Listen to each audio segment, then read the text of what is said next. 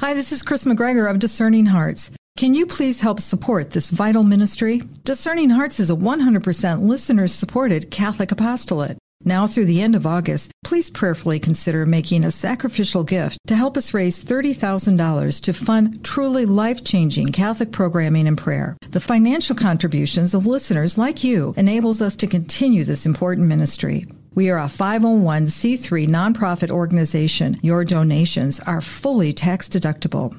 As an independent, non-for-profit lay organization that is not affiliated financially with any diocese, our apostolate is fully listener-supported.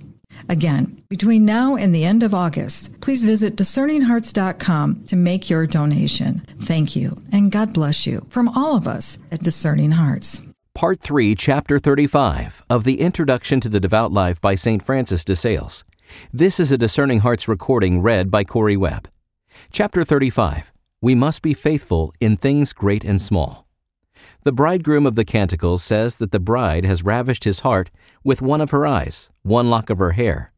In all the human body, no part is nobler, either in mechanism or activity, than the eye, none more important than the hair. And so the divine bridegroom makes us to know that he accepts not only the great works of devout people, but every poor and lowly offering too, and that they who would serve him acceptably must give heed not only to lofty and important matters, but to things mean and little, since by both alike we may win his heart and love. Be ready then, my child, to bear great afflictions for your Lord, even to martyrdom itself. Resolve to give up to him all that you hold most precious, if he should require it of you. Father, mother, husband, wife, or child, the light of your eyes, your very life.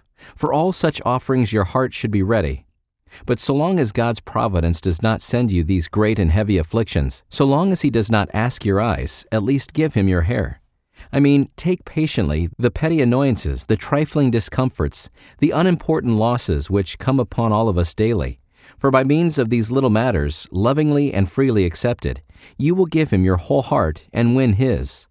The acts of daily forbearance, the headache or toothache or heavy cold, the tiresome peculiarities of husband or wife, the broken glass, the loss of a ring, a handkerchief, a glove, the sneer of a neighbor, the effort of going to bed early in order to rise early for prayer or communion, the little shyness some people feel in openly performing religious duties.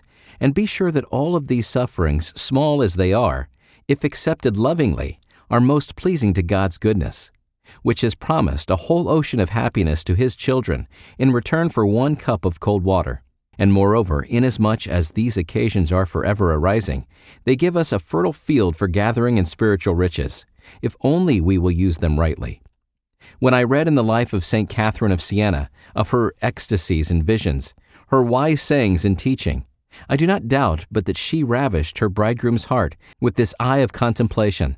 But I must own that I behold her with no less delight in her father's kitchen, kindling the fire, turning the spit, baking the bread, cooking the dinner, and doing all the most menial offices in a loving spirit, which look through all things straight to God.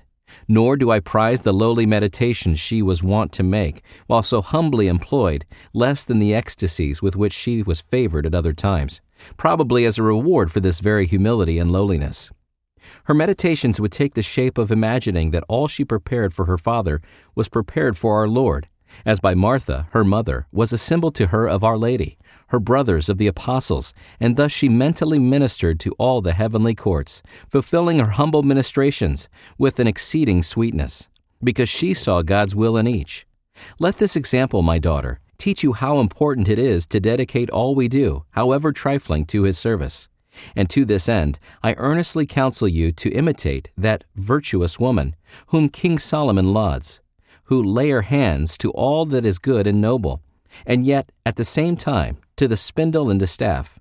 Do you seek the higher things such as prayer and meditation, the sacraments leading souls to God and kindling good thoughts in them, in a word, by all manner of good works according to your vocation, but meanwhile do not neglect your spindle and distaff?